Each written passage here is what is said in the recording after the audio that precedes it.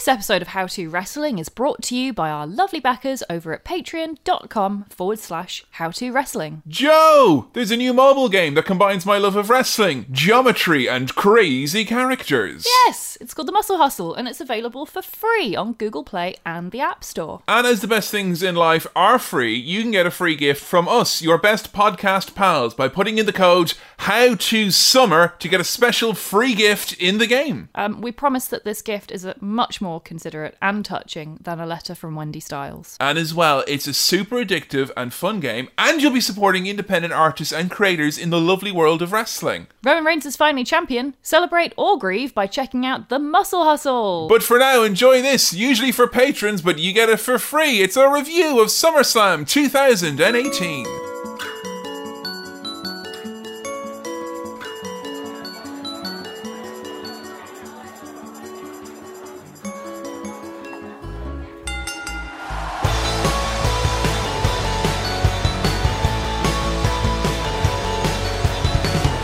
Greetings, you lovely would-be $5 backer you. It's Kevin and Joe here. Hello. Hello. And thank you for joining us on this special free edition of our pay-per-view review series. Joe, do you know that the lovely people can only go back, and I've calculated this using maths, get access to over 50 hours of whopping audio content from you and I. That's amazing. And you did that with maths. I know, I did that with maths. Turns out it's not a dead science, as some have alluded to. Yeah, right. So, 2015, on SummerSlam, you and I started reviewing these pay-per-views exclusively for our pay-per-view pals over on patreon.com/howtowrestling. And it's been quite a journey since. I think we've been watching the WWE show during some of the most fun and wild pay-per-views that we've had, I think. I mean, we've had a generally good standard, I think. It's been a wild ride. Yeah. For sure. A wild ride of predictions from us. I mean, we're pretty good at that. Yes, in some ways we're very good at that, and in some ways not so good. Okay, well, in some ways that we are good at that. We've definitely, absolutely predicted the future on this pay-per-view review series. Yes, okay, for this we definitely have it. Right down to Terry Crews being there. I mean, come on, WWE. You're an institutionally racist company. There's only one reason why you're getting Terry Crews. It's because we said that's one of the ways that you can help start to make amends for things. Exactly. Hire Terry Crews. Very low energy liberal pressure is the way forward to make this company change. The medium of podcasts. Exactly, yeah. So we've had a lot of fun in the past 3 or so years doing all these pay-per-view reviews, and it is an absolutely fascinating look back, and I can honestly say it's probably the most unique set of pay-per-view reviews you're going to find on the World Wide Web. And not only do you get our pay-per-view reviews, we've done all sorts of random odds and ends along the way. We reviewed Holy Foley, we reviewed all of Southpaw Regional Wrestling as a special bumper edition, we reviewed a very big box of snacks that was sent to us, but we also have our brand new spin-off series that's available for our backers as well, Joe. It's the How To Revisited series, where we look back at our previously bad opinions and fight our past selves. Joe, if you read the script in this incredibly scripted bit, because this is everything is scripted right here. The whole podcast is always scripted. Is what you're meant to say was that we were sharpening up our already excellent, well-owned and polished opinions. Okay. Which is why we elected not to speak about any of Steve Austin's colourful past, let's just say, when we first did the episode. And just as we didn't speak about Steve Austin's colourful past in the original episode, we also didn't do justice to our Shield episode. Mm-hmm. I thought at the time me and Adam should have had a proper battle over who is most handsy, Seth or Dean. Well, or Roman. Or Roman. And we're going to make amends for that, because in How To Shield Revisited, Adam's going to come on and me and him are going to hash out once and for all who is most handsy. So you're going to be taking Seth's corner. Of course.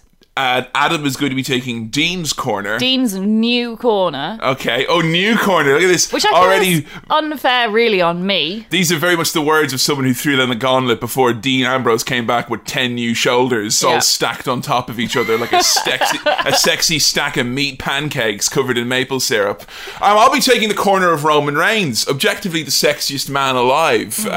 He smells great, I imagine, comes through the screen. And I feel as well that in recent months he has absorbed the smile of Bobby Lashley, making him objectively the most lovely wrestler as well on the roster. And I will be, of course, not to lie, not to exaggerate or anything like that, but I did win the gold medal for debating in my school. Okay. So I did win a trophy that was then taken away from me under false pretenses.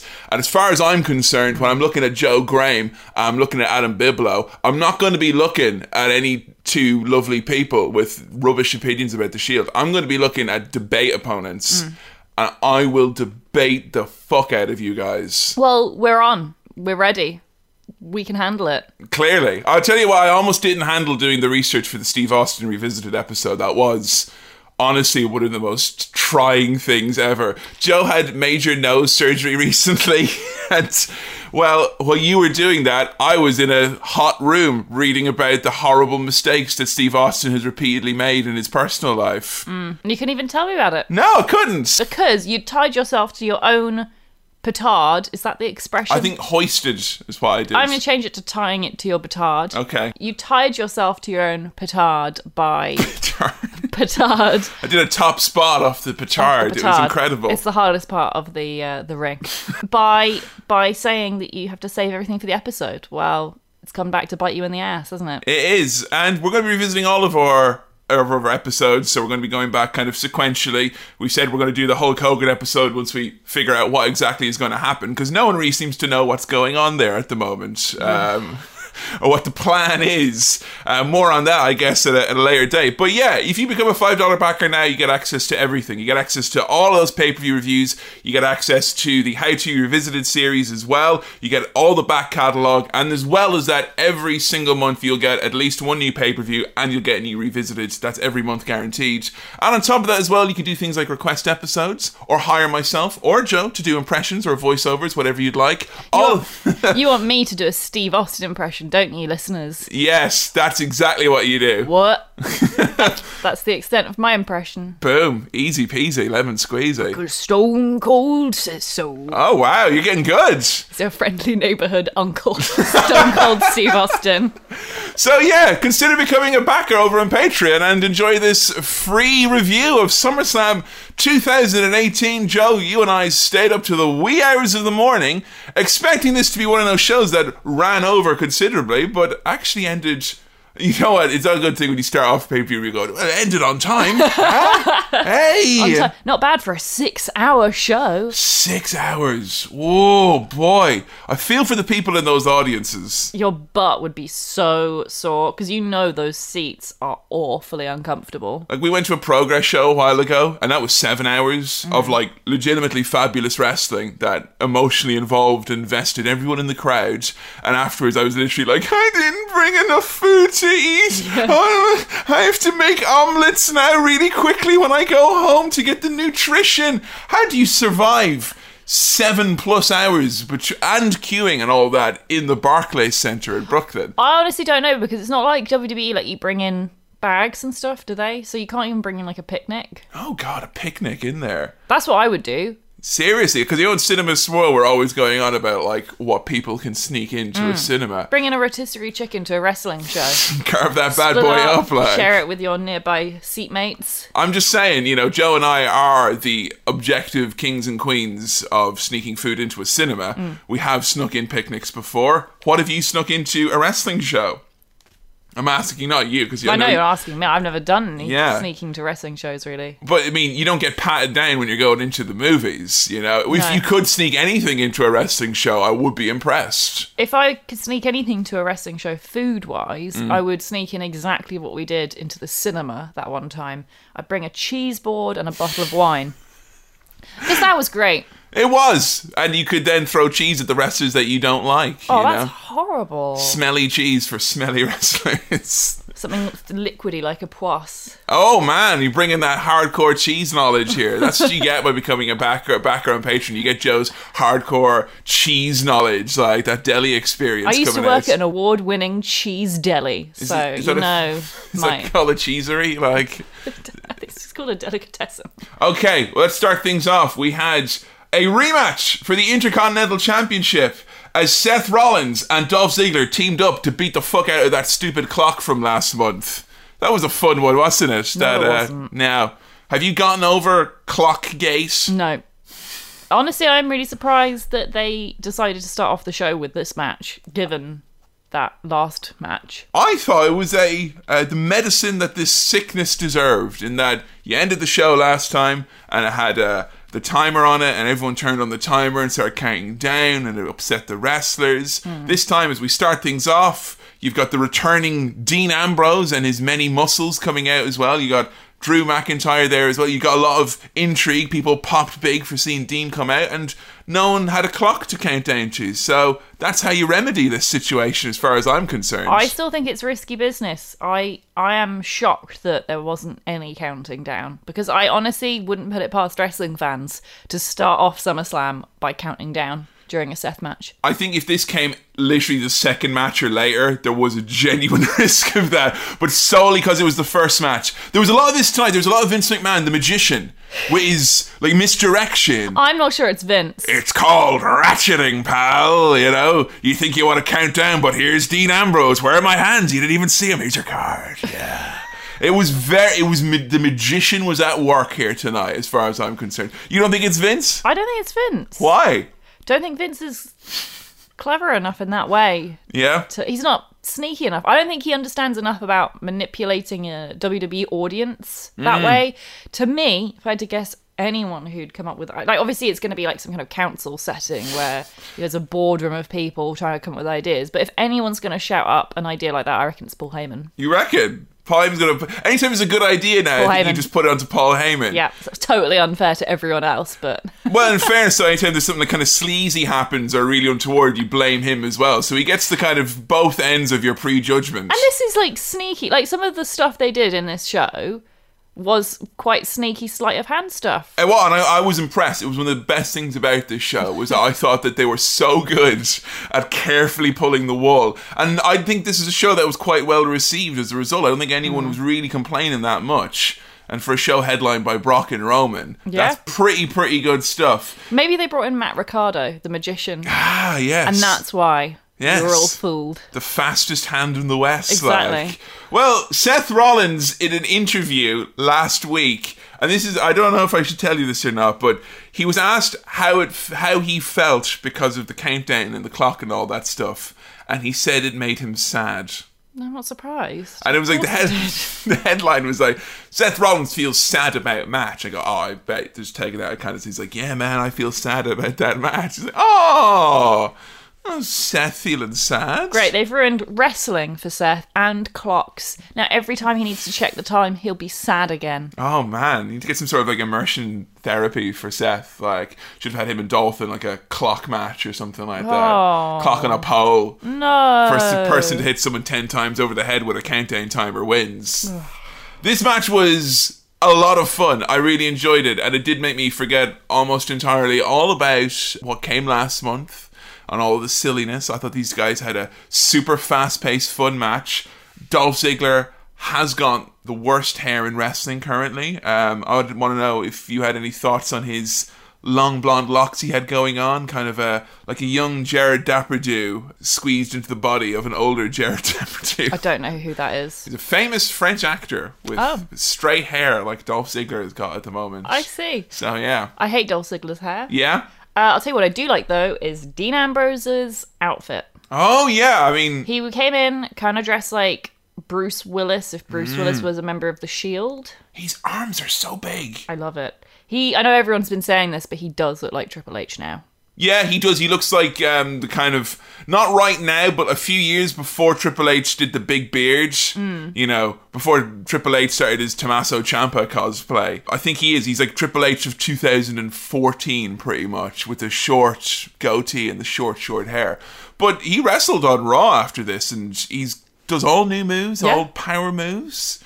I think we've often talked before about the term of a wrestler glowing up, and I put it to you, Glowmaster Graham, has Dean Ambrose glowed up in his 8 months off? Of course he has, which is why Adam has an easy job now when he comes on our revisited episode of The Shield, because like previously I would have argued quite hard against Dean being most handsy. Because he had what were the things against him? I'm thinking the hairline straight away, the bad fringe. The bad hair. Now there's nothing wrong with going bald, okay? Balding is not an inherently unattractive or negative thing.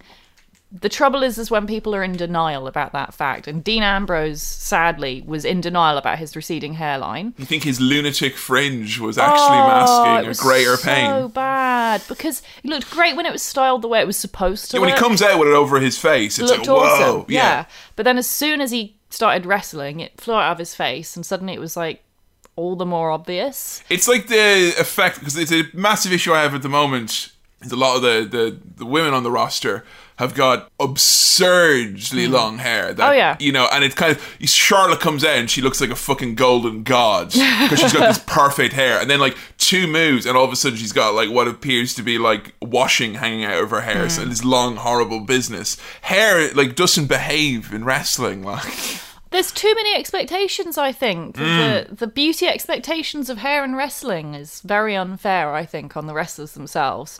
I think there needs to be more people going bald gracefully. You know, if your hairline's receding, there's no shame in shaving that shit off and rocking some stubble, okay? Baron Corbin did it, and he looks awesome. Dean Ambrose did it, he looks awesome. But he's not shaved it off now, he just cut it back tight. That is a shave. I mean, that's shaved. It's very short. It's not...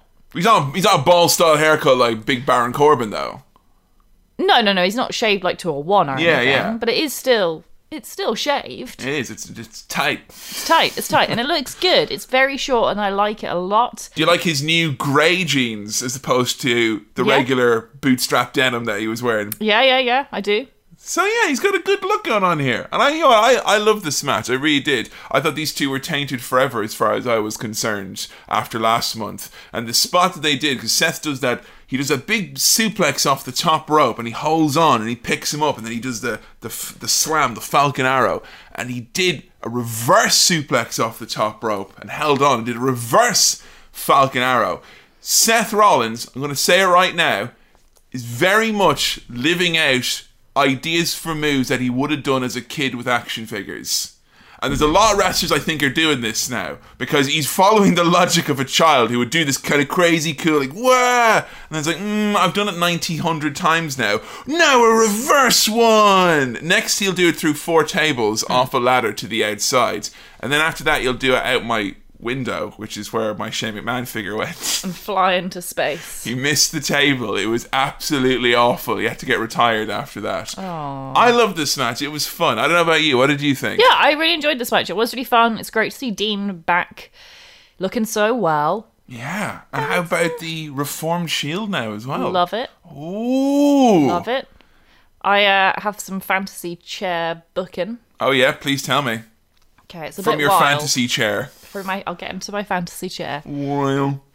So what I would do is I would have Dean and Seth try and reunite the Shield for real, officially, with Roman. But meanwhile, Paul Heyman, having now left the employ of Brock Lesnar, tries to team up with Roman. Ooh. As a heel, obviously. Paul Heyman has to be a heel. And he can be like tempting Roman like, you don't want to reunite with the Shield. Remember when Seth betrayed you? And think about how successful you've been since, you know, you've not been in the Shield or whatever. And then Roman can have this whole sort of internal battle with himself as to whether he joins the Shield and becomes a good guy or joins Paul Heyman and becomes like a heel.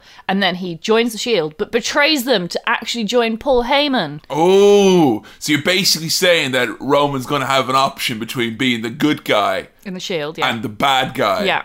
I think he'll go for the third option and just be the guy. Well, that's the wrong option, okay? Don't do that. And some of y'all don't like that. You last month figured out that the monthly pay-per-views on the network are a good time to do some skincare because you've got many, many hours. It's right at the end of the night. Even if you're in the US, you're still, going to bed afterwards, assumedly. Were you keeping up with your tradition of skincare during SummerSlam? What hot tips can you help us wrestling fans who definitely have bad skin and need help? So my plan going into SummerSlam this year was to come up with a evening skincare routine based around the length of the pay-per-view. Because if you want to do a full evening skincare routine with all 10 or so steps, can take hours, especially if you're using a sheet mask. Those things are like 15, 20 minutes. So you kind of have to space things out, and you've got the wait time between using certain products and things as well. So I thought this would work quite naturally. Yeah. Unfortunately, I forgot that this is wrestling, and sadly, Vince McMahon and company don't give a shit about me planning my skincare routine very, very carefully with my skincare-related puns to do with the matches, so I couldn't plan any of it in advance. Because you didn't know. You kept asking me the day before, like, what's the order of the matches? And I go, well, the people whose actual job it is would probably have a panic attack if they had to answer this question for you now in the evening on the Saturday before SummerSlam. So I hazard to guess that Roman and Brock was going on main, and maybe Ronda and Alexa would kind of go on the main, the first half, the main event of the first half.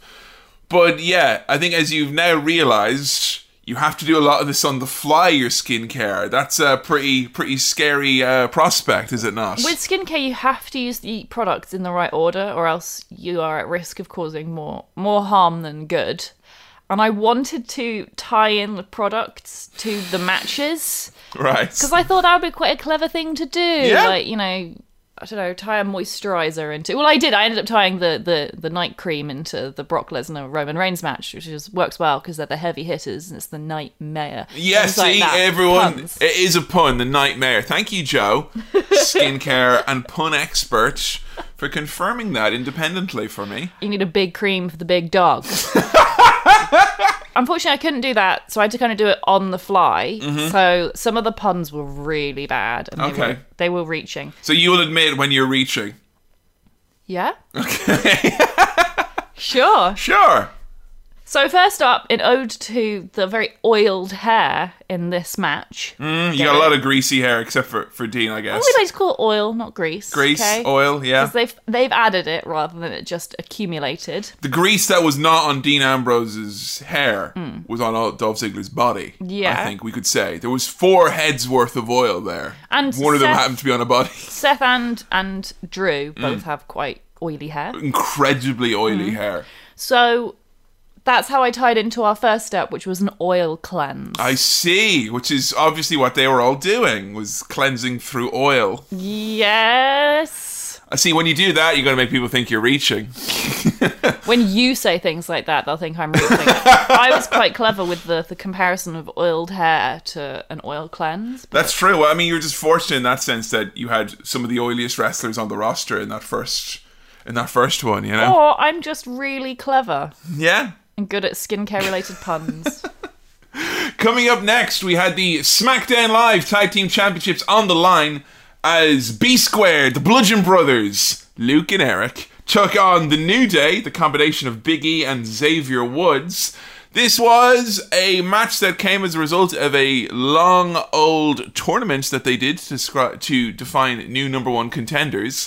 It was a bit weird that we ended up having New Day and the Bludgeon Brothers again, because the Bludgeon Brothers first came on by destroying the New Day and killing them, but they had another go at it anyway. I'm very happy to see the Bar back, though, on SmackDown. Oh, yes. Those are some good boys. They are good boys. Now, Joe, you are a mad big fan of wrestlers pursuing outside projects and endeavours, and we've not yet had a chance to talk about Celtic workouts with Sheamus. Oh yeah, I was going to do it as a This Week I Learned in Wrestling, but wasn't really interesting enough. So you get right here, this is where the scraps end up like, would-be segments. What's Sheamus up to on YouTube then? So he has a YouTube series where he works out with people, sometimes other WWE superstars, and sometimes, like in this occasion, with his dad in his dad's shed. Which, we watch our wrestling kind of clips on YouTube on the Tuesdays and the Wednesdays. Sometimes there'll be recommended videos, and we're sitting there watching, and it's like, oh,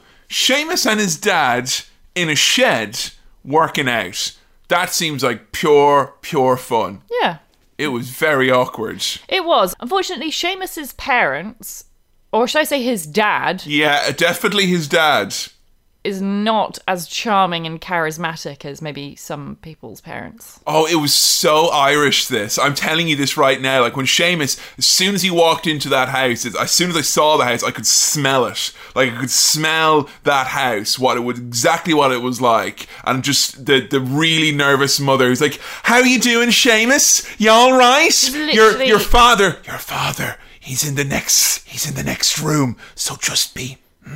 we can't speak anymore, he'll hear us. She was literally carrying a plate of biscuits, which was very, very nice. And she obviously was quite keen to be, like, in the video. Mm-hmm. But no, Seamus wasn't interested in his mum. No, not at all. No. Not the mum who actually wants to be on camera, who would probably have something interesting to say about Seamus's childhood. No, we've got to hear about his grumpy dad. Seamus, look, I mean, I've got all the school children from the local parish, and we've all come together and we've cross-stitched this giant banner that says, "We love Seamus, the son of Dublin." Yeah, that's all right. Where's Da? Da, where are you? Da, you couldn't come over here and work out. What? All right, what? You're a wrestler now then, I suppose. Oh, who's this? Is that WWE, is it? Yeah. All right, come here and we'll work out. Oh, Dad, I've been working out quite a bit now. Have you noticed I'm getting really big? Yeah, no. Yeah. Now, what I do over here is I do this. This is what I do. When I do it, I do the amateur Ballymun bodybuilding over 50s championship there. That's what I do. Oh, that's great, Dad. I won the WWE World Heavyweight Championship. Yeah, I don't really care for that much, Seamus. I know, you wouldn't even call him his actual name. He's a horrible dad. I mean, he wasn't that bad. He was that bad. He was just a grouchy man who obviously resented the fact that his son is far more strong and successful than he is. Yeah, he was just a dad who resented the very nature of his son. That's what he was. Like, it was pretty clear that the reason Seamus went to go work out in his dad's shed with his dad was to give his dad a bit of an ego boost. Oh, it didn't work though, did it? Like, hey, come on over here and you can see how big and strong my dad is. And then it was just Seamus being like really good at working out while his dad kind of got a bit tired and... Oh, and then they go for a bike ride at the end for some reason. A long bike. His dad keeps trying to do the things. It's like the old men in Seinfeld who keep like, let me show you how it's really done, and keep trying to do more and more weight. And he's like, now let's go for a 10-mile death bike ride. Like, all right, Dad. Like, and you'd think with like a workout series like this, they'd have mastered the art by now of like montage workouts. No, you have to watch the whole workout in standard speed.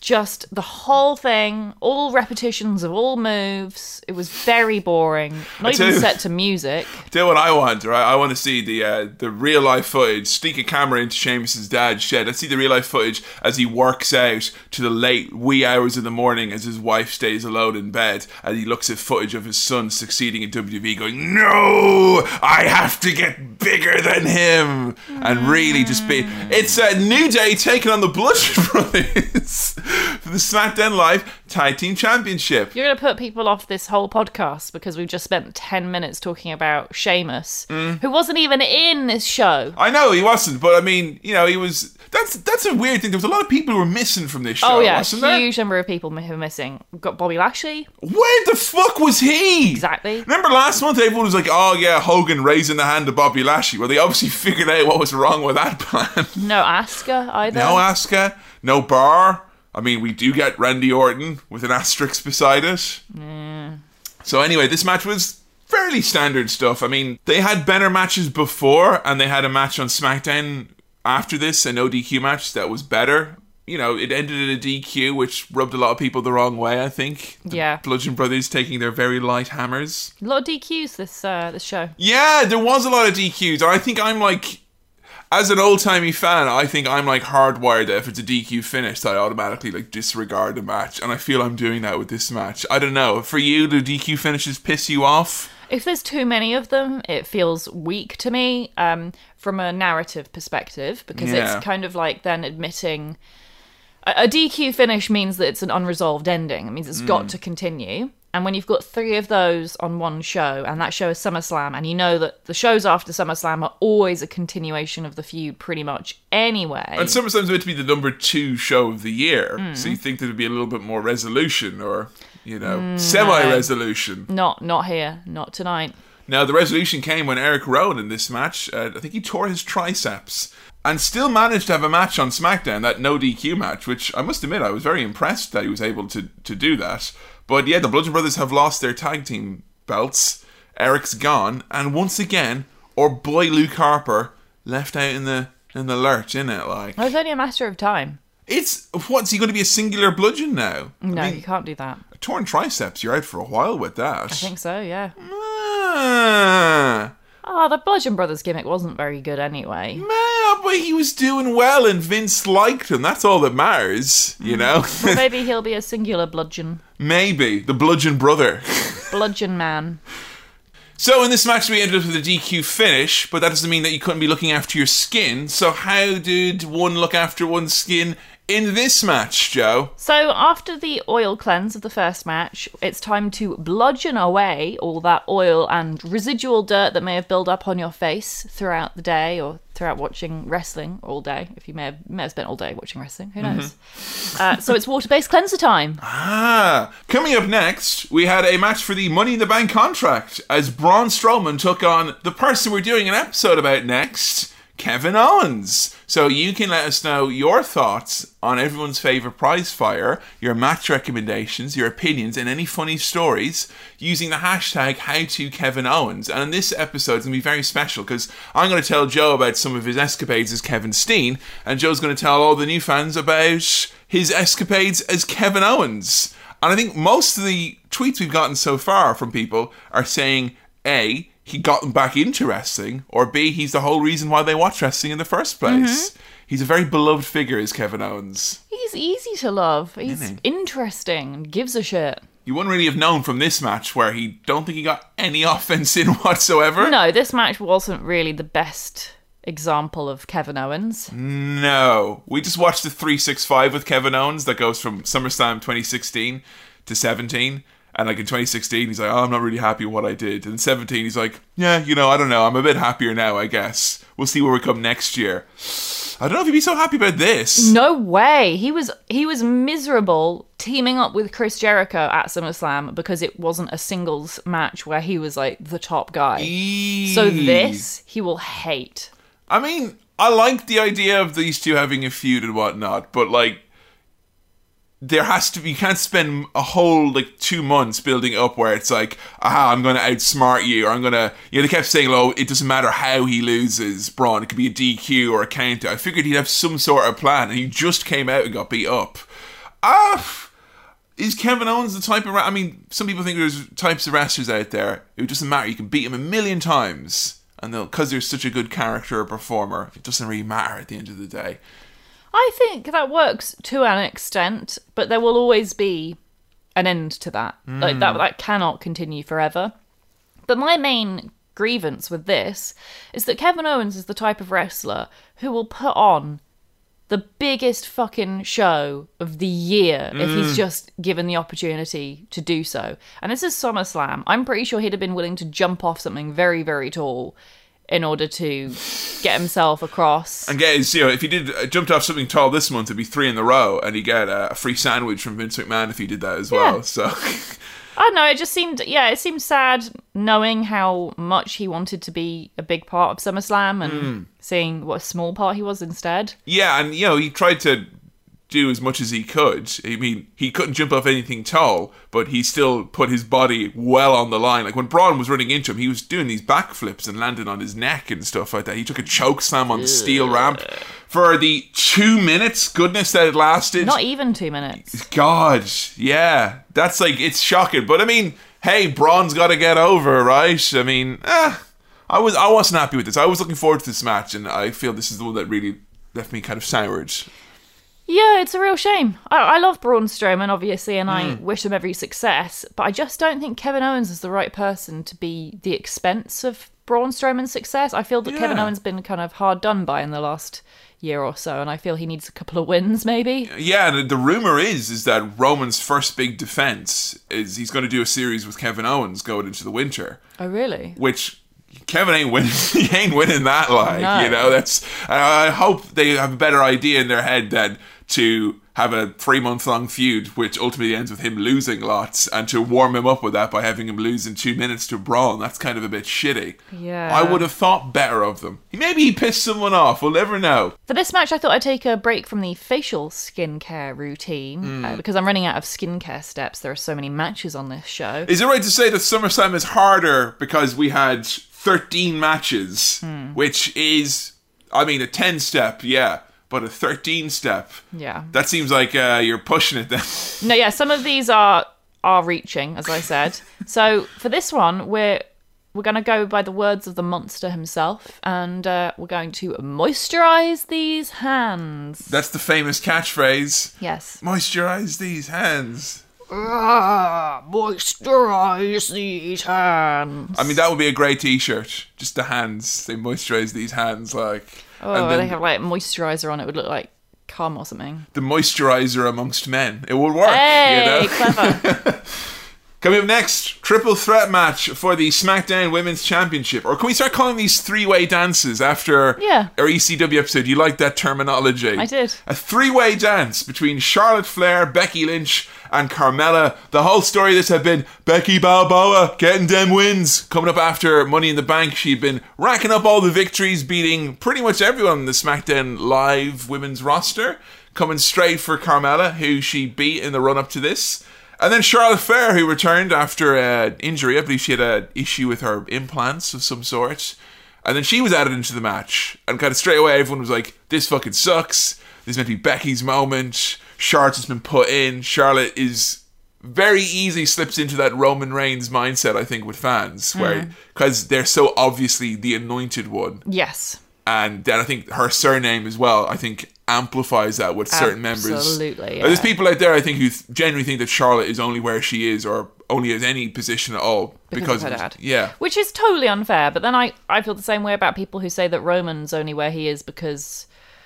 Well, I mean, okay, that's slightly different maybe. Because Charlotte is genuinely, like, such a talented wrestler. And although Roman is a great wrestler, he hasn't got that innate ability the way that Charlotte does, so it's not really a fair comparison, I suppose. And regardless of who your family is or are, they can only do so much. Yeah. You know, there is plenty of times, I mean, it'd be a great episode for us to do someday to look at, like, nepotism in wrestling, and there's plenty of times where that's happened. But I'd be willing to bet that you could probably find just as many instances of wrestlers failing, even with the advantage of nepotism on their side. Oh, yeah. Then there are those who have succeeded. Look at Ric Flair's, other children. That's literally it. I'll say to them what John Cena said to the Bella's brother, which is, I'll get you one thing. I'll get you an opportunity. I'll show you around, and I will introduce you. That is all I can do. And that's the blood bond of a Bella with a Cena, that's proper stuff. So, I mean, if Charlotte was legitimately rubbish, she wouldn't have gotten an opportunity. No. And even if she was rubbish and got an opportunity, she certainly wouldn't be main eventing pay-per-views and stuff like that. They like her for a reason. But I would be lying if I said I wasn't disappointed that she was added into this match. Yeah, same. I absolutely love Charlotte, but I agree. It wasn't really... I don't know, it's difficult now in hindsight with everything that happened. Obviously, Becky Lynch turned heel. But, it's a difficult one to say whether or not it was the right call to add her in. It allowed for Becky's heel turn, but in some ways I think I'd have preferred if Charlotte hadn't been added and Becky just won. Because Carmella has been... I think Carmella after last month, she had officially reached the moment where it's like, right, she has to drop the belt now. Because it's kind of, when you do that kind of screwy, they always come up with a way out, or they always come up with a screwy way to keep winning, and you had to come back in and bring back James Ellsworth. There's only so much more they could do, so it felt like she had to lose at this point on the big show, and then move on to someone else. And it would have been the greatest feel-good moment if Becky Lynch...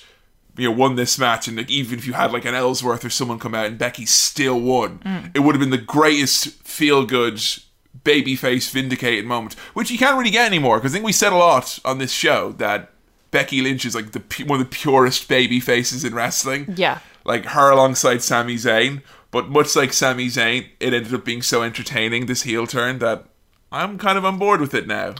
I don't know, it's too soon personally for me to say. We've only seen one promo and it honestly didn't do much for me. So I mean, is she even a heel? Some would argue, Charlotte kind of stole the victory here in the sense that, Becky had Carmella beat and then Charlotte had kind of zipped in and quickly won.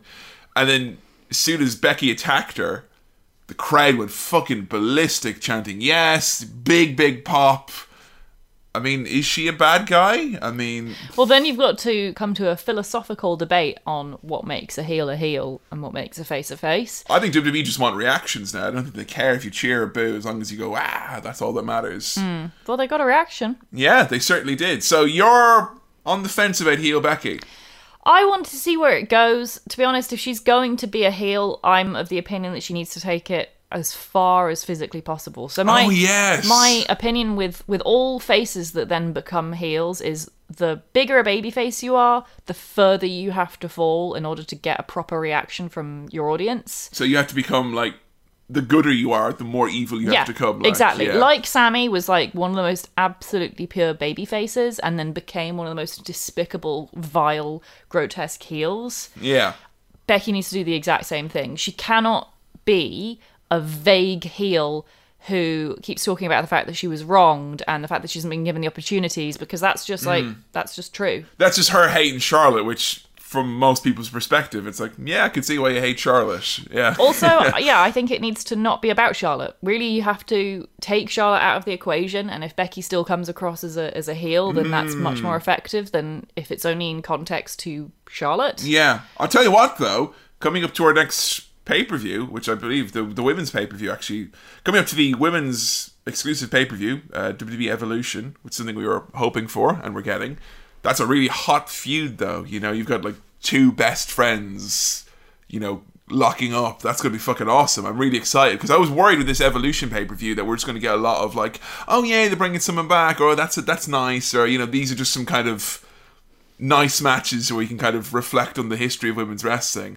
But what sells pay-per-views or gets people interested is proper feuds. So I'm really glad we're getting a real proper fucking feud here. Are we, or will they be sent to therapy? Because that's the thing, like, the women's roster doesn't always get proper feuds. No, but Charlotte Flair will, I think is safe to say. I don't know. If Dr. Shelby gets another call, then 2018's been a good year for friendship therapy, let's just say. I want to point out as well, who's probably going to get lost in the shuffle from all of this, and this always happens when you've got like a screwy heel and then you get passed over and there's a new heel in town, which is going to be Becky.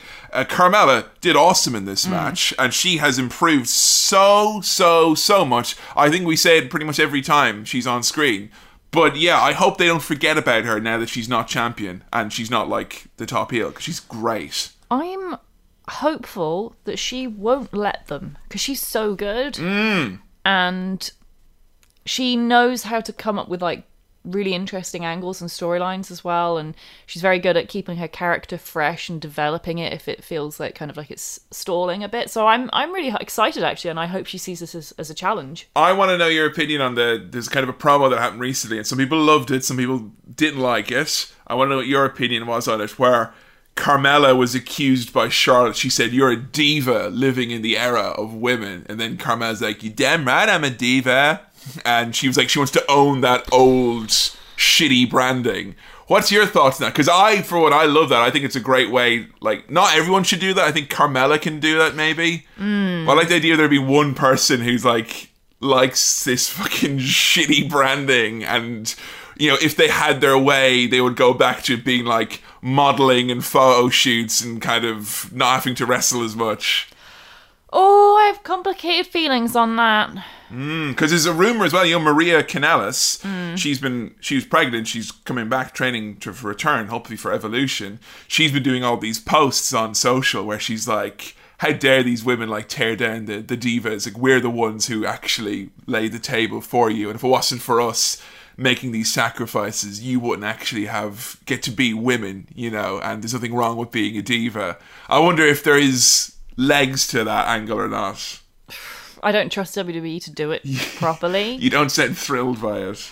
The thing is, if it was any other company, I would be thrilled, because I think it has the potential to make for a really interesting, brutally honest look at how far women's wrestling has come. But because WWE is they like to rewrite their own history so many times, and they have basically all the female roster's arms held behind their backs, so they can't really do what they'd like to do. It's all got to be under WWE's creative control. Right, and it's yeah. all like, oh, you only really get to say what we allow you to say. So you don't think they're going to actually be like, yeah, say our branding was hurtful for 11 years. I don't think they're going to be able to take it to its best natural conclusion. And like, I think you're right in that if anyone can pull off something like this, it's probably someone like Carmella. But I'm also really wary of the fact that this could very, very, very easily fuel an attitude of women who wrestled in a time when women's wrestling wasn't taken seriously. And therefore they shouldn't be taken seriously. They're bad people. Yeah. They're heels. And that the only women worthy of respect are the ones who are given the opportunity to receive respect. And that's not really fair, is it? You know what? I just have this image in my head that I think is such a strong, brilliant image of Carmella, you know, not getting the women's championship back and then coming out and being like, I don't need it because I've got this, and pulls out the old butterfly belt. I'm the Divas champion. I dare anyone to try and take this off me. It's got butterflies on it. I just love the idea of someone trying to own that shitty branding, but I don't think WWE would ever let that happen. I don't know. Who knows? Maybe. I don't know. I just think if you're going to do anything like that, it has to be part of like a bigger conversation about other elements of women being mistreated in wrestling, and I don't see WWE ever, ever, ever acknowledging any of those. Are you excited for the women's pay-per-view? I am excited, yeah. It's going to be fucking impressive, I think. I think so, yeah. Some really exciting names announced. I'm very excited. I hope they don't just continue doing like what they're... Because they've already announced like Alexa Bliss versus Trish Stratus. I know, they did it on freaking... dumping it out there. Social media, yeah, without any kind of feud or angle or anything. And apparently Ronda and Nikki got kind of leaked because someone took a picture at like one of the shows of the weekend, and they could see like someone had the graphic, like a backstage person had like an iPad out or something like that, and they could see it, and they're like, oh, let's just get ahead of it and we'll leak it. Now fuck that shit. Like Trish Stratus is like is one of your few established women legends. Yeah.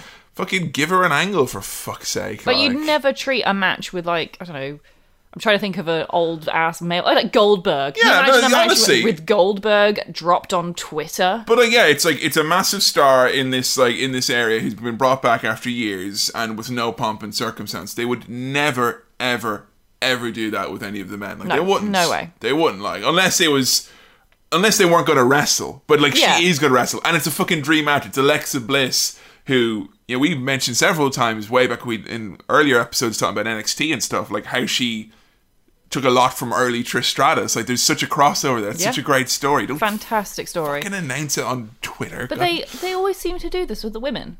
Always.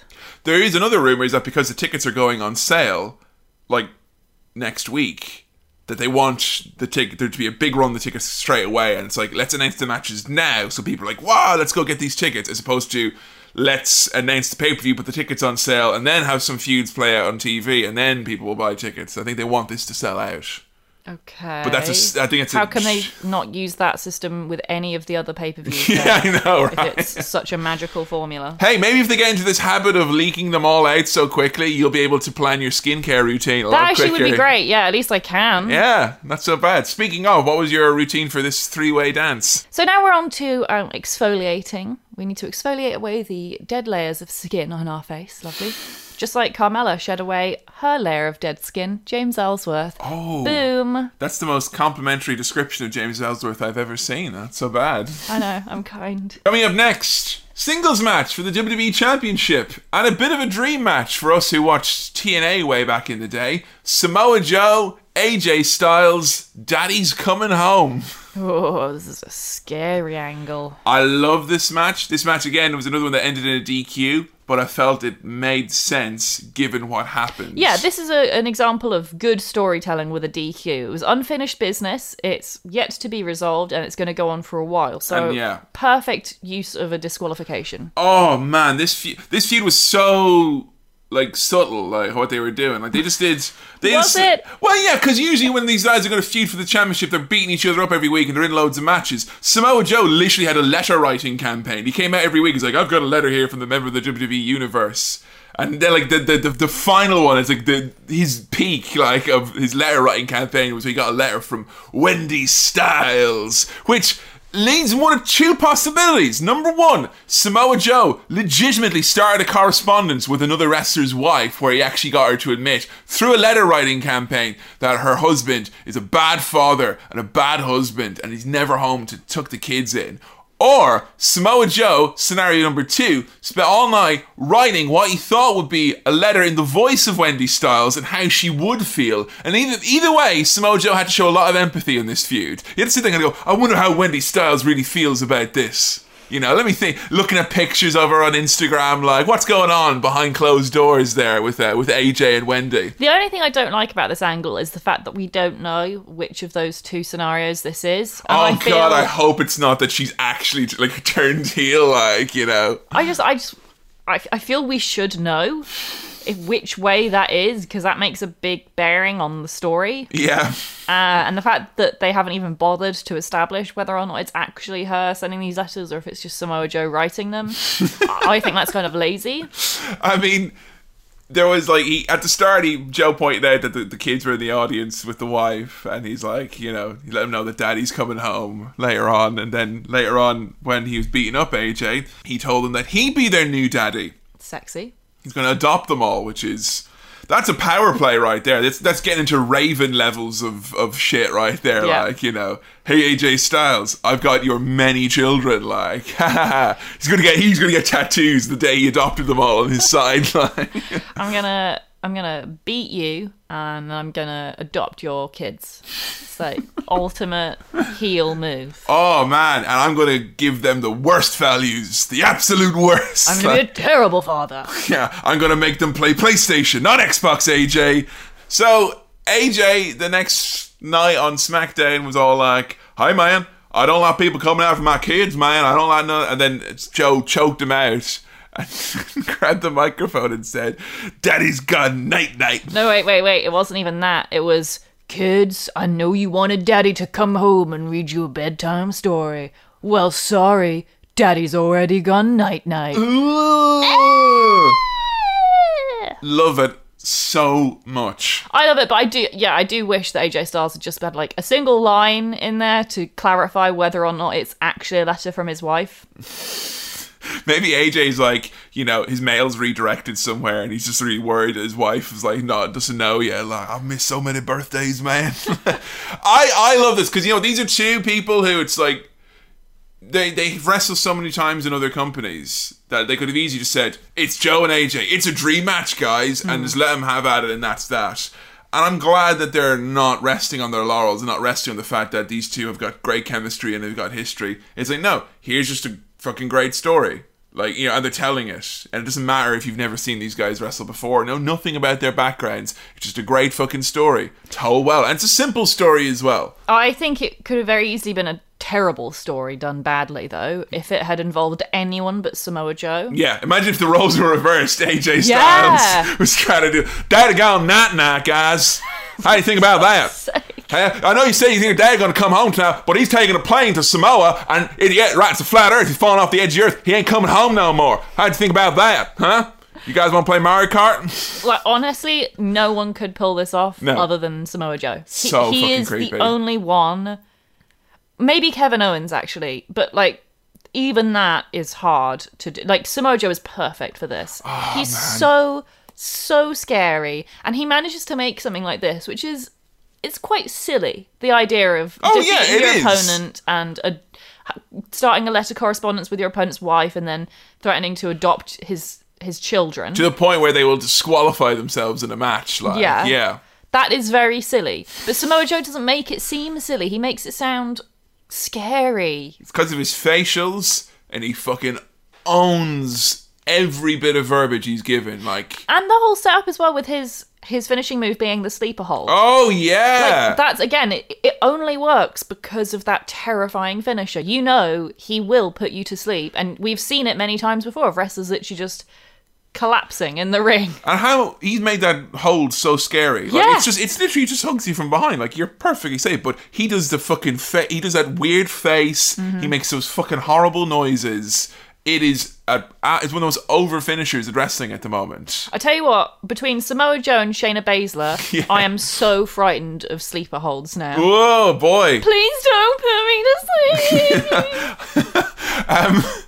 I see this feud, and then I just want Samoa Joe to be in a feud with anyone who's got a reality show. Like him and Daniel Bryan, if you could really dig in deep. Or him and The Miz. Or him and The Miz, or him and John Cena. Just go in deep and be like, I've watched all of season 2 of Total Bellas, and I've got some shocking things, because none of you watch it, about Daniel Bryan that you may want to see. Here he is shaking the hand of Johnny Ace. Boo. I would do it slightly differently, and I'd have him feud with John Cena, but still do the reality TV show angle. Oh man, Joe's a fucking gift. An absolute gift. What were the skincare steps in here? Keeping in mind that this is a very emotional angle, so it can't be anything too heavy going at this point in time. I tried to come up with a good pun for this. Okay. And couldn't. So you came up with the bad pun instead. Hey, what the fuck? It was 4 a.m.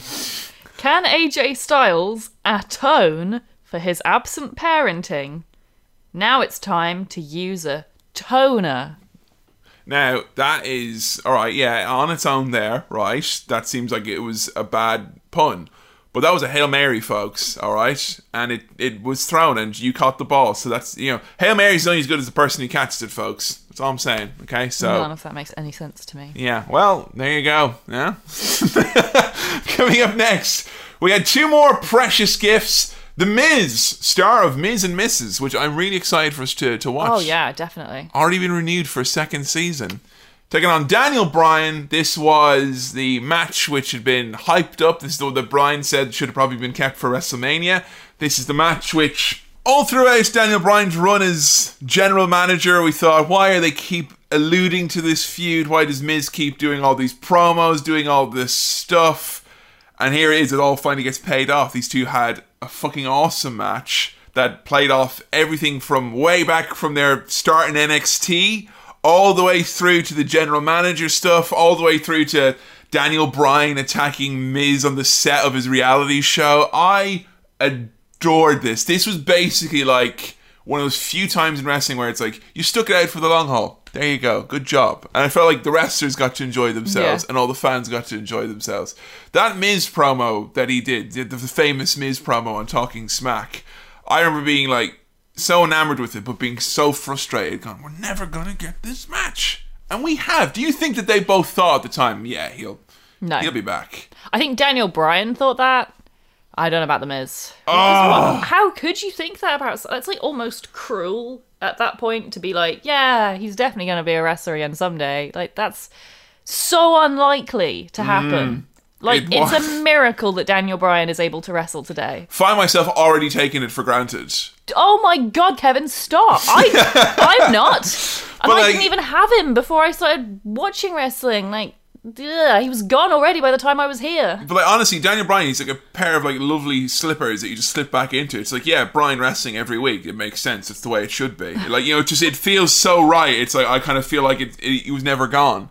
Like, watching the clips back of this, it's like, Bryan was general manager with Shane McMahon. Like, what? See, now, for me, that's the normal. Yeah. Because, like, I came in literally, I think, a month after his last ever match, was it? I think you came in around the time where he had to relinquish a belt for the 2nd time. And he had come back for a little run, and then it was like 2 months, and then it was like, no, his neck is proper fucked, and he had to go away kind of forever. So, yeah, you never got to see his proper run, like him as a full-time wrestler, yeah. Like, to me, default Daniel Bryan is general manager Daniel Bryan, which I know is upsetting to a lot of people, but actually it's great for me because he's still so new and fresh and cool, and because we did the episode on him after his retirement, it feels so special. It's like I've somehow gone back in time and solved his injury so that he could continue wrestling. Like, it's a great feeling, and please don't just expect him to be there forever. Yeah. Every match he has is special. He says he wants to wrestle till he's 70 years old. Great! I hope he does. That would be amazing. He keeps altering his style as well, like we've been saying. Like, he keeps tweaking it to be lower impact. You wouldn't know it from this match. This was so fucking fabulous. I adored this. Bryan beat the shit out of The Miz. Like, Miz had prop, like this chest. Welts. Oh, and like just the story, like, Miz, you're a coward, you're soft, you wrestle a soft style, and that's like coming up against Miz, who's saying like, you're a coward, like, because I wrestle this style and I've never been injured, and if you were such a brave person, you wouldn't have been general manager, you would have went off and wrestled in the indies, but no, you wanted to make money. And he's like, oh, they just had perfect counterpoints. So many times it feels like a heel is just like, yeah, no. Roman Reigns, a bitch. Yeah, that's it. It's just like they come out with this contrary, like, for the sake of it. Whereas Miz is so articulate, and that's what makes him such a good heel. He's so fucking annoying, and you hate him, and you want him to be like just like not have a point, but he does. But you agree with him. He does. He has a point always, and he's so successful. And he comes out and he's like, "I've made the Intercontinental Belt relevant." He's like, "Well, yeah, you did. Fuck it." And it's like, I've got a hot wife. Like, yeah, you do. Fuck it. Like, I've got a really successful reality show. Like, god damn it. Like, yeah, those straight to DVD movies do make money in a roundabout way through rights and music. God damn it, Uwe Boll's got a point. So I love that, and the fact that these two had a lot of time in this match. And I fucking loved it. They did trading Mexican surfboard stretches. The Miz pulled out some moves, which I didn't realise he was capable of. That's the other best thing about this whole feud, even when Daniel Bryan was still injured and only general manager, is I feel like Daniel Bryan has made The Miz the best he can be. And I don't think that's, it's not all Daniel Bryan, obviously. The Miz has worked so hard to do that. But I feel that Daniel Bryan lights some kind of fire beneath The Miz that shows him...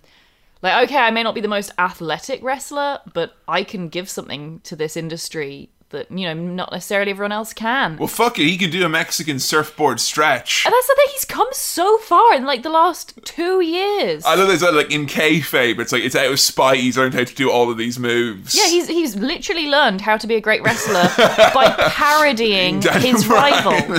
Which is, that's such a cool story, because, like, genuinely, The Miz wasn't a very good wrestler, 3 years ago? Yeah, I was fair to say. He was just doing strikes and kicks and stuff. Like, who knows what he was actually capable of, but he certainly wasn't pulling out anything impressive in the ring. I loved, because, Miz been doing the Miz kicks, the it kicks, I should say, so the yes kicks. And, like, Bryan's whole thing is that, you're soft, you don't hit hard. And Miz, like, has him beat and prone, he starts doing his kicks, and Bryan literally is like, you fucking, come on then, like, kick me as hard as you can. Miz is like, I can't kick any harder. I love that. And the finish as well, where Maurice gave him something out of her purse, and he beat Daniel Bryan with just plain screwiness like that. And that was perfect storytelling, because The Miz tried to go toe-to-toe the whole time, but he had his backup plan. And I love that. It makes Daniel Bryan seem like he was the better wrestler. Miz is a piece of shit. But still very good. Still very good. And he announced his retirement on SmackDown from ever facing Daniel Bryan again. I love that most of all. The fact that The Miz realises that one of the best ways to get everyone excited for a feud is to deny them of it altogether. Oh, man. Like, of course, the moment he says he's never going to fight Daniel Bryan again, it's the only thing I want in this whole universe. Well, I didn't know I wanted it, but what I want now more than the whole universe is Miz and Maurice versus Bryan and Brie. That's going to be fucking brilliant.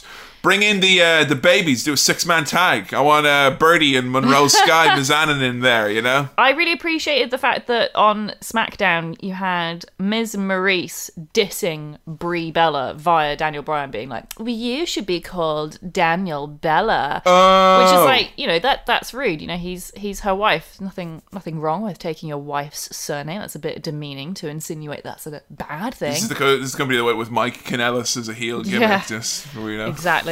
And instead of what I think would historically have happened, which is just Daniel Bryan beat up The Miz, we had actual Brie Bella run out and beat the shit out of The Miz. Yeah. It's great. I love it. We're getting so much more into gender stuff now. Yeah, and I think at Hell in a Cell it'll be very interesting to see what they do, because I think that's a high-profile match.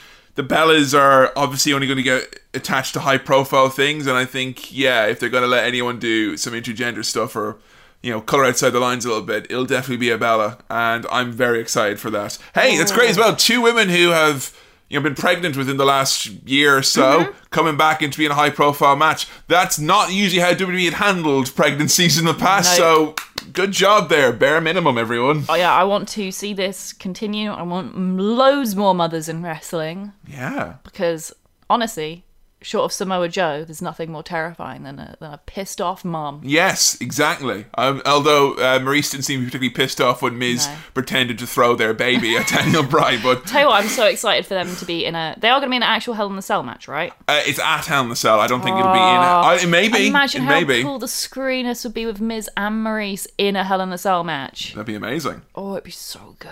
I bet they hide weapons everywhere. Skincare routine for this one? So the next step is to apply an essence. An essence typically optimizes your skin's natural cell turnover rate, which is a bit like Daniel Bryan's work rate, but for your skin. Ah, very good. See, that works. See? Thanks, yeah. A short one up next as Finn Balor took on Constable Baron Corbin, and this is kind of very much when you accidentally press your all-out super special screen-clearing attack in the video game, and you only really meant to do a 1-2 combo. Finn Balor did the demon gimmick for this, and that felt like the most overkill ever. Hey, come on! Why did he need to do it? Yes, Constable Corbin is glowed up, but he's not glowed up into, like, you know, an alter ego, like, you know. But it's SummerSlam. Like, I just assumed that the demon Finn Balor was one of those things that kind of, like, awoke on a blood moon, but the blood moon is the big 4 pay-per-views. I thought, well, he didn't do it at WrestleMania. I know. So I thought the gimmick was when the feud got to a point where the demon had to come out. That's what I thought we bit. But this is not. He doesn't need that. Yeah. Finn was smiling the whole time with the playpen was going on behind his eyes like, I'm going to go full fucking demon on you, you motherfucker. No one calls me short. It's obviously very fucking triggering for Finn to be called short. So he can wear his very tall hair. Yeah, I'll show you. He was all smiles and baby oil, but Corbin got under his skin is what happened here. But yeah, he was the demon, and then Corbin was like, I'm not going to fight a ghost. I don't understand. Right, so at first I found it really funny that Baron Corbin was like, I don't want to fight a demon, and I signed up to fight Finn Balor, not the demon Finn Balor. But then someone pointed out that demon Finn Balor has all the same moves as human That's Finn true. Balor. He doesn't do anything really that different. What's the big deal? I think demon Finn Balor is... It's like a psychological thing? Yeah, as far as I know, demon Finn Balor is pretty much... is got a psychological edge. He's usually got more stamina, stronger.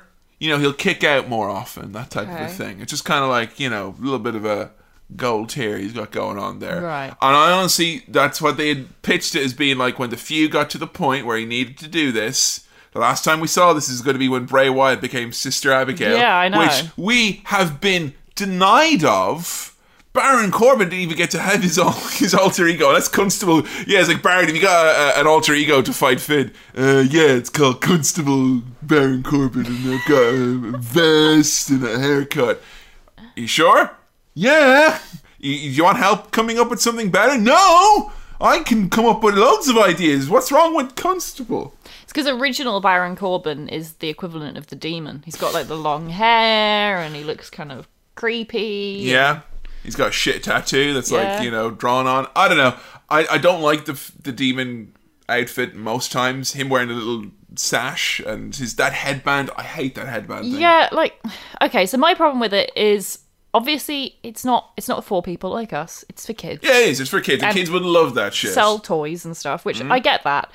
But I would at least like some element of consistency with it. Like, either make it so it's for the big 4, or make it so it's always for like the most serious feuds, or like for the top opponents, or when the odds are really against their favour. And also I'd like it if they did have a couple of different moves for it needs to alternate it a little bit. I think what it might be is because they're moving out of Brooklyn for SummerSlam. Because they've done, last 4 years, they've done Barclays Center in Brooklyn, they've done NXT, and then they've done SummerSlam. And he obviously, Finn, has been part of all of those original takeovers with NXT as the Demon, and he had his Universal Championship match as the Demon. So maybe it was just kind of his little swan song to the Brooklyn fans, getting to dress up as a big gob one night. But yeah, I mean, the match, it was nothing, you know. It was a 1 minute match or whatever it was. But Corbin, you can beat him 100 million times. He's the acting general manager of Raw now, which I love. You've got the Shield reunited with Constable Corbin trying to run Raw. I'm so excited. Amazing. Yeah. I can't wait. And I want them to do, if you don't do this, be very disappointed. I want them to do like a Vince visits for like a job performance thing. Like the, I hope everything goes well on my visit, Mr. Corbin. As you know, I am president, of the United States. Oh, don't worry, Mr. McMahon. I've expelled those losers from Shield Phi Delta, and then they all get together to pull one over on him. I want pranks pulled on Baron Corbin. Yes, please. That would be amazing. He's so great at whining. Yes! Him going, Stephanie! It's like my favourite thing. The best thing about this match was the night after him complaining, there was lights and smoke and scary music. How am I supposed to wrestle with that? Fair point, man. Fair point. Skincare routine? Was it a short one for your... This one isn't to do with the face, again. Okay. In ode to Finn and his love of baby oil, it's a body moisturising step. So coat them legs in some delicious baby oil and you'll be nicely moisturised. Joe, I've heard a lot about the skin benefits of using a crunchy peanut butter on the skin. Would that be something you'd recommend for this step? Only for advanced skincare lovers like Finn Balor. Okay. Dare rub peanut butter. And then even then you don't want to put it on your face. Abs only. Okay, is it smooth, crunchy? Does it matter? I don't know, actually. I've never tried it myself. I don't have abs. I suggest you send all peanut butter ab-related questions to Finn Balor himself. Well, he is the expert.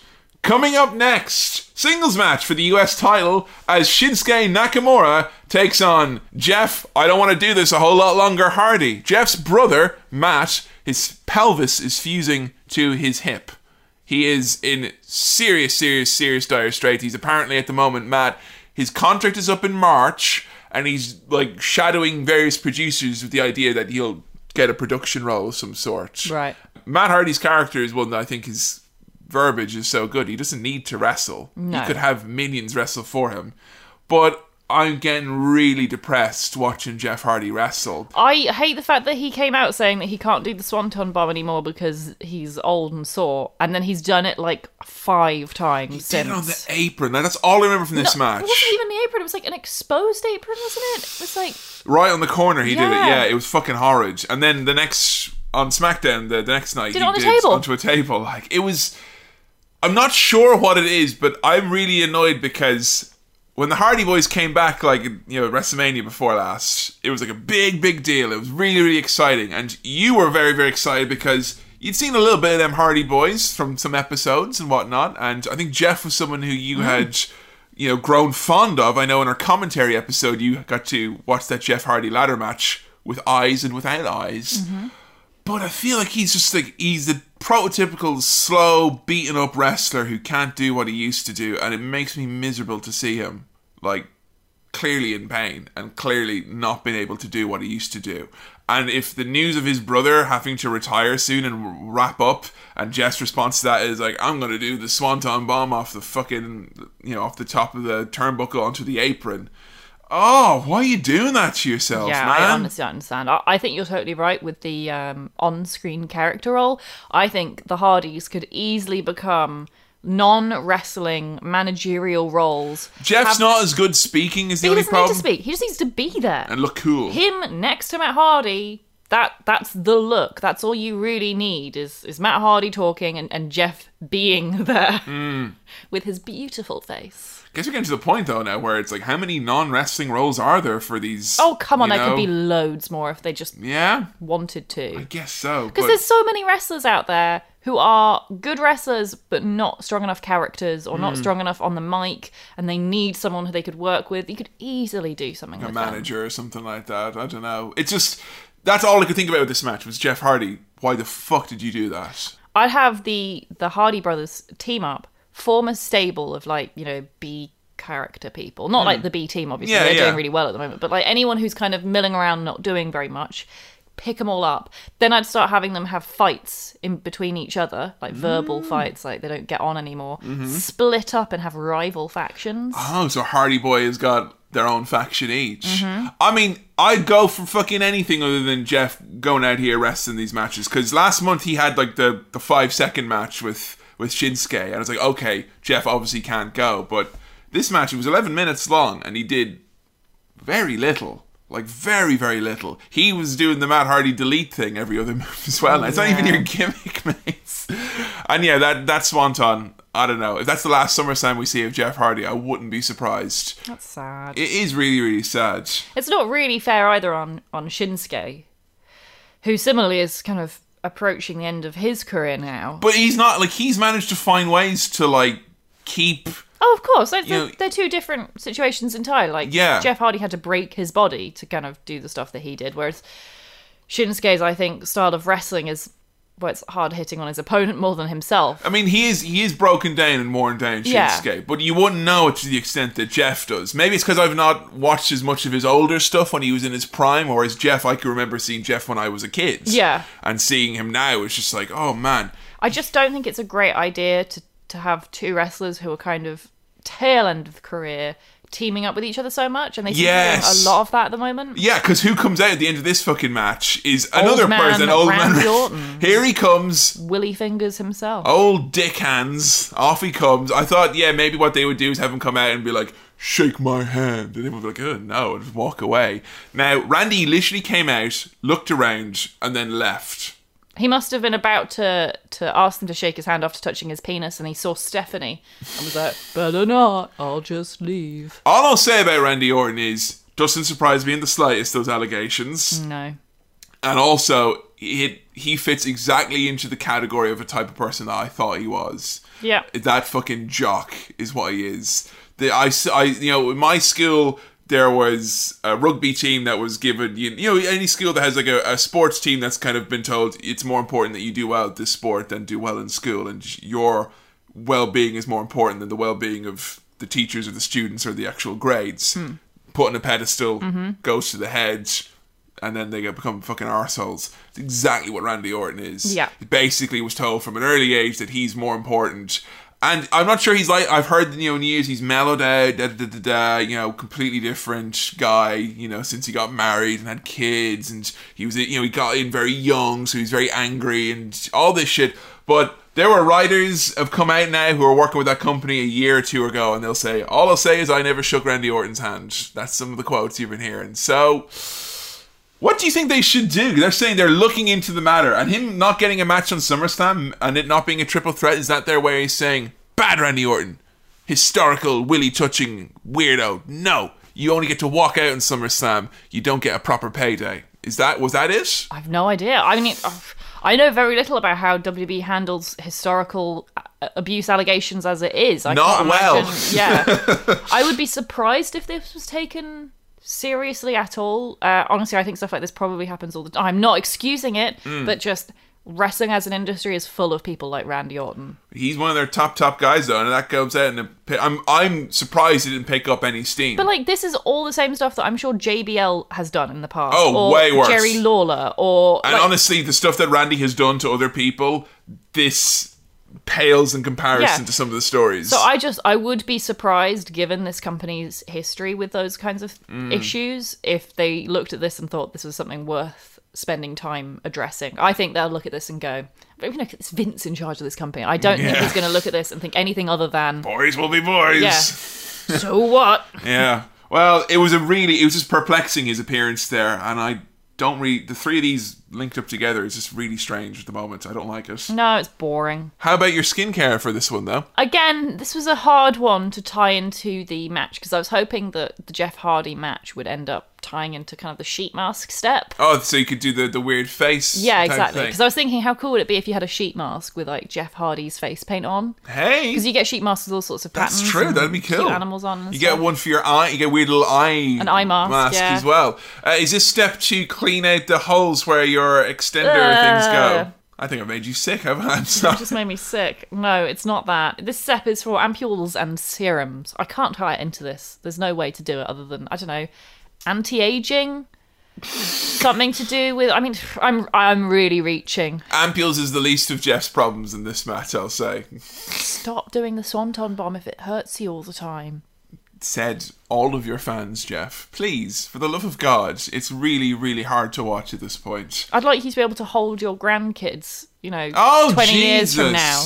Okay, look after yourself, please. He's just gonna, he's already sore probably every day. So, I'm sure. That's the reality with people. Like Matt and Jeff is a real that's the first group now where I've seen I've seen them since they were like literal children, not old enough to be wrestling, and now they're really breaking down. But just because you're hurting every day doesn't mean you have to make things worse. No. Come on. You don't have to keep doubling down. No. Give yourself a break. Semi-main event time. Raw Women's Championship on the line as Alexa Bliss defended against Ronda Rousey. Natalya came out. She got an entrance at the start. Natalia's father, Jim the Anvil Neidhart, sadly passing away last week. And got a lot of very nice tributes from a lot of the female talent in SummerSlam. Yeah, of this. It was really, really nice. I think it was a classy move to let Natalya come out and get kind of an ovation from the crowd. The match itself, I think out of all of Ronda's matches so far, this is the one I like the least. I think that her match with Alicia Fox, I love that. I thought it was really, really great. But I felt this one went a bit too far in saying that Ronda is awesome and the other women can't hang. Because the last match with Nia Jax, it was kind of like there was a size discrepancy, and there was kind of a story they were playing with someone who's quite large, and Ronda never would have faced someone of that size in UFC. Whereas this, it was kind of like Ronda didn't take Alexa seriously at all, and the spots where she was like, "Come on, then, put a move on me," and Alexa's like, "Ugh," and she just beats the shit out of her. It's like, where's the fucking Alexa's literally been the top heel on Raw for over a year, and before that she was the top heel on SmackDown for a year, and she gets beaten in 2 or 3 minutes. Yep. Not a fucking bother on her. And I'm supposed to get excited for a Nikki Bella match? I think Alexa Bliss is a lot more credible a wrestler than Nikki Bella is. Yep, definitely. And I don't know, I just kind of feel this was missing something. Maybe Alexa could have brought out Mickey and Alicia, her buddies, and you could have done a big thing where loads of people try to run in, and it's kind of Alexa keeps getting an advantage because of the extra help. But Alexa had less help than Ronda. Ronda had Natalya in her corner. Alexa was on her own. I'd have liked to have seen Alexa cheat or something. She was totally pathetic in this match. Yeah, it was weird. And it was out of character as well. You see how hard she came at Nia Jax for months. Yeah. And then she's just going to let Ronda roll completely over her. Ronda squashed her. She totally squashed her. And I get that Alexa is meant to be a bit of that kind of weakling type character to an extent, but she's not a Carmella. She can beat people legitimately. That's been shown. That and it doesn't work having her be.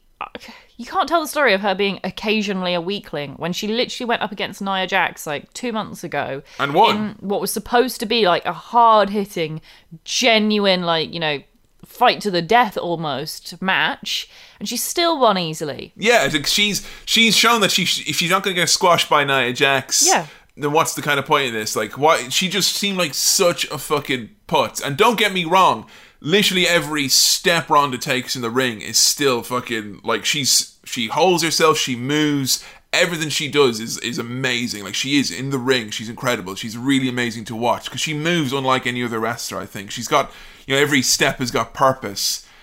I don't like her just completely.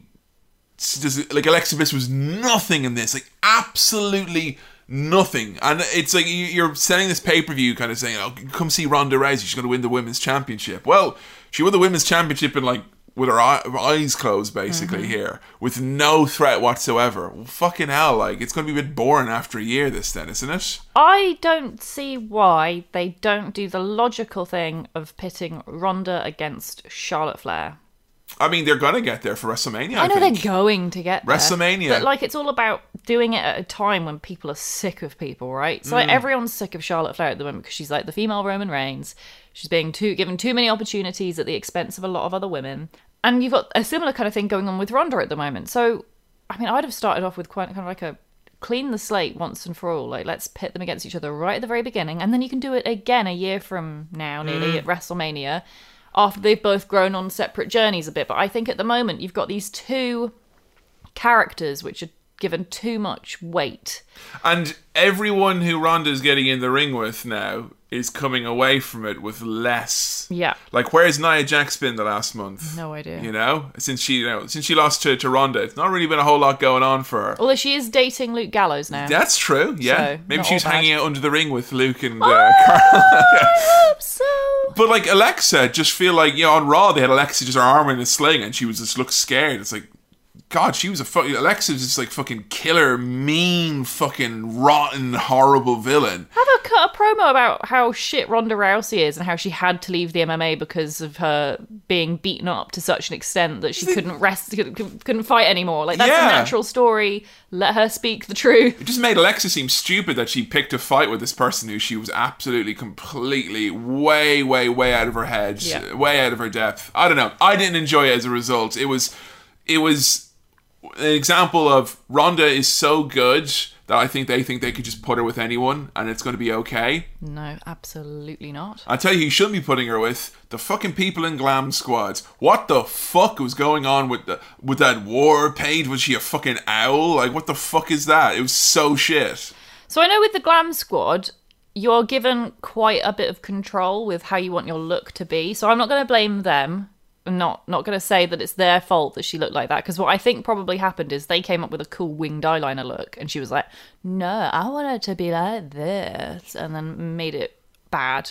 It feels to me that Ronda, if she had her way, wouldn't wear makeup at all, and she was told, you need to wear some sort of makeup. I would love it if she didn't wear makeup at all. But Let her not wear makeup at all. But I think they've gotten into her head about, like, I've listened to interviews with her recently, and she's like, Vince tells me I should smile because when I smile, the whole world lights up. Oh my God, she should And not. she's That's terrible advice. What great advice. It's like, no, you fucking shouldn't. The Ronda Rousey smile? What? It's the fucking glare. That's the whole money right there. Fucking God. But I'm wondering now how long she's going to do this for, because if she's ripping into people this quickly, it feels like she's got a year she can do Exactly. this. She's going to run out of opponents. So if it's a year and that's it, then cool, awesome. They've ripped through the women's division in a year.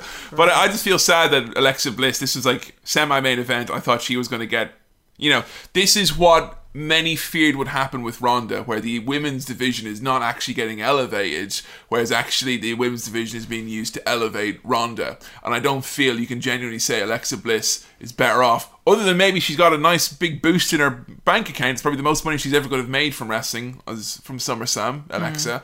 But other than that, I don't think she's got a lot to show for tonight. No. It's a bit sad. But hey, I know a lot of people love this match. So, fair dues. If you liked it, you liked it. I just feel I wanted a bit more, I needed some excuse to care that Ronda was beating Alexa so easily. Yeah, exactly. And we didn't get that. Skincare routine for this one? It's a sheet mask to cover up all of Ronda's not great makeup. Her own stylist posted a picture of Ronda's hair, followed by a picture of a hot dog with mustard squeezed onto it in a little zigzag. So we know where the inspiration came for that then. No, I don't think the stylist came up. I think Ronda came up with the idea. So Ronda was like, and the stylist was like, I hate this. This hot dog. I'm going to post this to social media to show everyone that this was not my idea. Oh, I thought it was Trust the me, I'm a vision board, professional. like, this is an eagle with a hot dog in its talons. Like, I want that. Maybe Ronda's vision board. Main event time. Roman Reigns, who has been feuding with Brock Lesnar longer than the entire Attitude Era has lasted. Jesus Christ. Think I can make a podcast out of that? I know we've said before about doing like episodes about feuds. Yeah. And it's horrifying to think that there's enough time has passed to do a full episode on Brock versus Roman, and I have absolutely no inclination to do it. You've been there the whole ride. The first time they faced off. I know. That's when Seth cashed in. That was the first time. And here we are many, many times later. I will say, shout out in this feud goes to Paul Heyman, the only man who seems more determined to get Roman Reigns over than Vince McMahon himself. He would fucking give a kidney if it meant getting this fucking angle over. Mm-hmm. The tears, the physicality from a man in his mid-50s who should not be being beaten up by Brock Lesnar to get this over. The fucking constant promos. The thing he did with Renee when he was all I'm having bloodshot nightmares eyes. still. Don't talk about it. It's horrible. He nearly made Renee cry. If you go back and you watch that, Renee, her voice starts breaking up because she just gets ambient sadness. She gets ambient sadness from fucking Paul Heyman's acting his heart out and just trying to make people care about this. Seeing Paul Heyman do that interview with Renee where he is like full on crying. Somehow he's managed to make his eyes act bloodshot. I don't know if he's done something or if he can just will that through sheer force of acting. Hard as a card, everyone. But like, Jesus, get this man a career in Hollywood. So good. Like, honestly, I want to see way more of Paul Heyman act. I'd love to know the method to that though, because he's done this before where it's like, there's a feud that someone's going to get him, and he won't shave, and he'll be a bit dishevelled. He won't iron his suit and stuff like that. But this was unlike anything else, and he was like, you think I deserve this and all that. And he starts talking about how like my children are friends with his children, and he can't even finish the sentences because he knows he's going to start crying, like talking about how his kids can't hang out with their friends anymore. And he's like, we don't let anyone into our lives. He's the only one I let into my life. And oh my fucking God. And all to get Roman Reigns over for this fucking angle. And even still, with all of that, Barclays Center were ready to fucking ruin this match. They were going to it was going to be WrestleMania all over again, this. Until the magician, Vince McMahon, from behind the curtain. Paul Heyman. You reckon it's Paul Heyman? He's involved in the you're right, angle. actually. You're right, It's definitely Paul Heyman. How do we get Brooklyn to pay attention to the match and cheer and want a conclusion? Because Braun Strowman comes out and says, I'm not a coward. I'm telling you, I'm cashing in right this second, as soon as this match is over. The crowd, who normally would have spent the whole match looking to their left, looking to see who's coming on their Throwing rampway, beach balls, counting down from 30. all of a sudden they're like, "Ugh." And the match was only like 5 or 6 minutes, just short enough, and they started off with all the finishers. They did pretty much the same thing they always do at Brock, but because right there you had Braun, and Braun got taken out at the end, and Brock kind of... With his own Money in the Bank briefcase. Yeah, Brock beat the shit out of Braun, like, you know, that was... Maybe Brock's a Kevin Owens fan, who knows?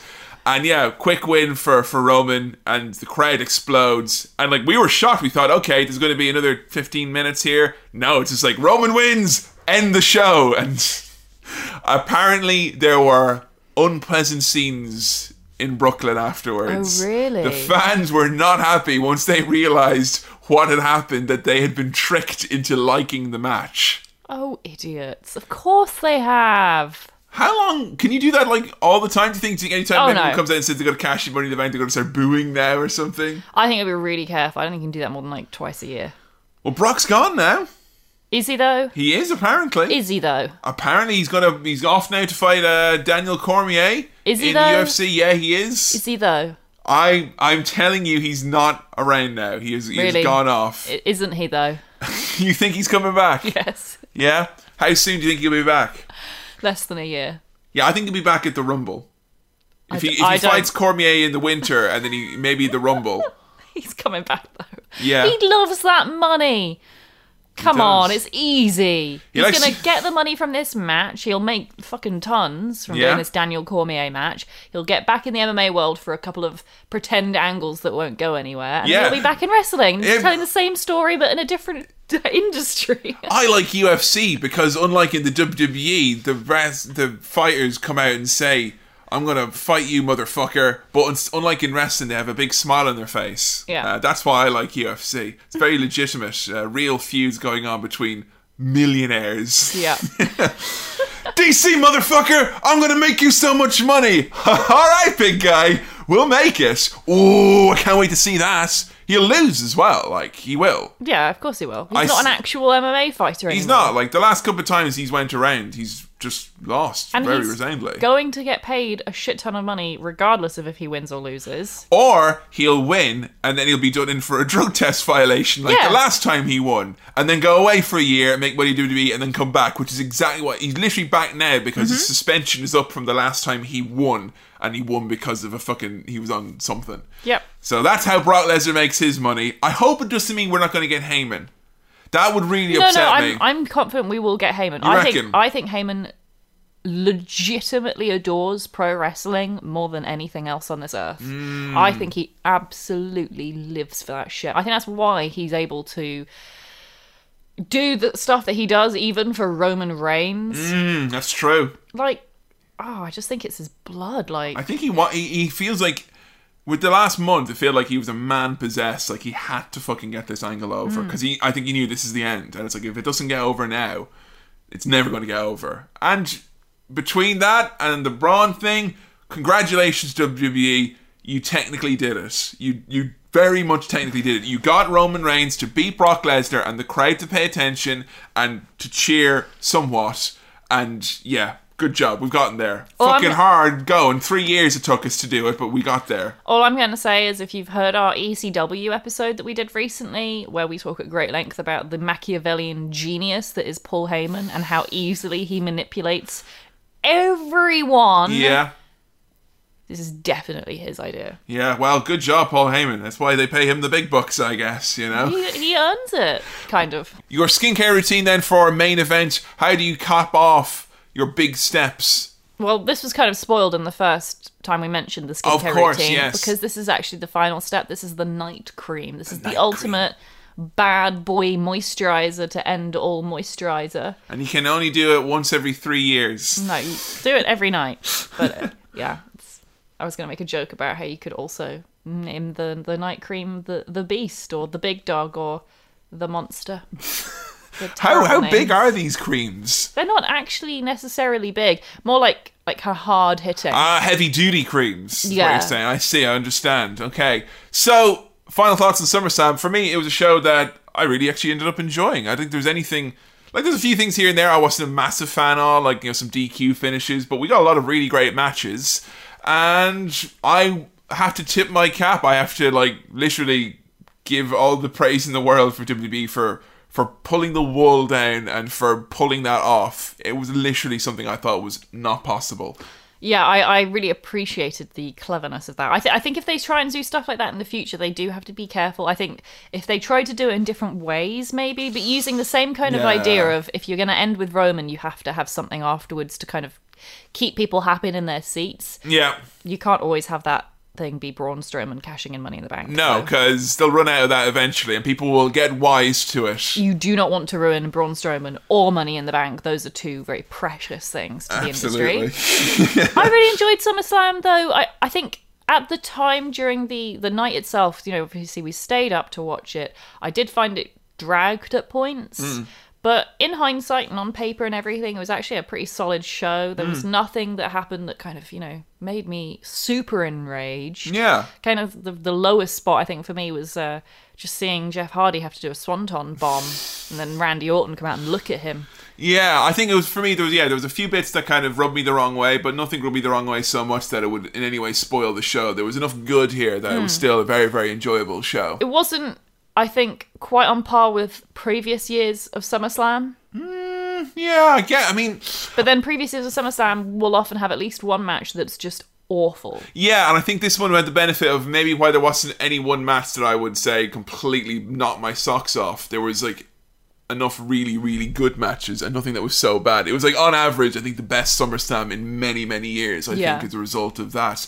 But hey, hope you enjoyed listening to our review of SummerSlam. As mentioned previously, there's a whole shed load, 3 years worth of pay-per-views, bonus episodes, and side ventures on patreon.com/HowToWrestling. And if you are a current backer, fret not, you are still getting your extra content this month, as Joe and I are going to be going in depth and doing a big review of NXT TakeOver, as well as getting up to speed on all of our current hot takes and all of our favorite wrestlers in NXT. We've been watching it consistently now for around 3 or so months. I think we've got a lot to chat about. We've not had a chance to talk about NXT in quite a long while, and it'll be really fun to talk about a great takeover and some of the feuds and characters and directions that we're seeing on that lovely show that emanates from Full Sail. And don't forget as well, if you become a $5 backer, even just for a month, you get immediate access to everything. But if you want to get access to us and see us live and in person, you can do so the 15th of September in lovely London as part of the London Podcast Festival, King's Place Theatre. Kevin and Joe, that's us, we're going to be doing a live show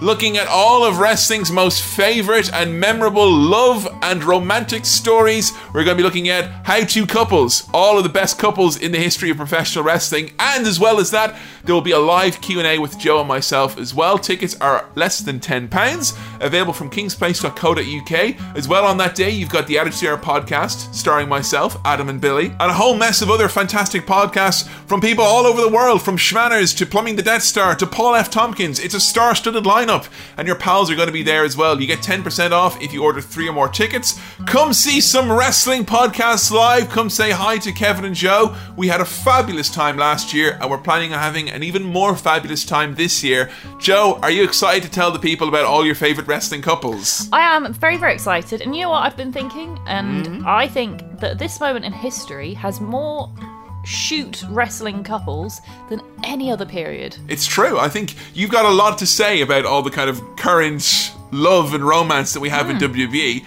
I, on the other hand, might open up the crypt and hop down and see some of the horrible real life and kayfabe romances that WWE and wrestling as a whole have shown us over the years. I hope you're all ready to hear about some really shit weddings. Might give us some ideas about how not to have our wedding eventually. But we'll see you live in London on the 15th of September. Thank you very much for listening to our review of SummerSlam. Until next time, where we're going to be talking about Hell in a Cell and Women's Evolution in October and September. It's going to be a goodbye from me, Kevin. And a goodbye from me, Joe. And we'll see you next time on How to Wrestling. See ya.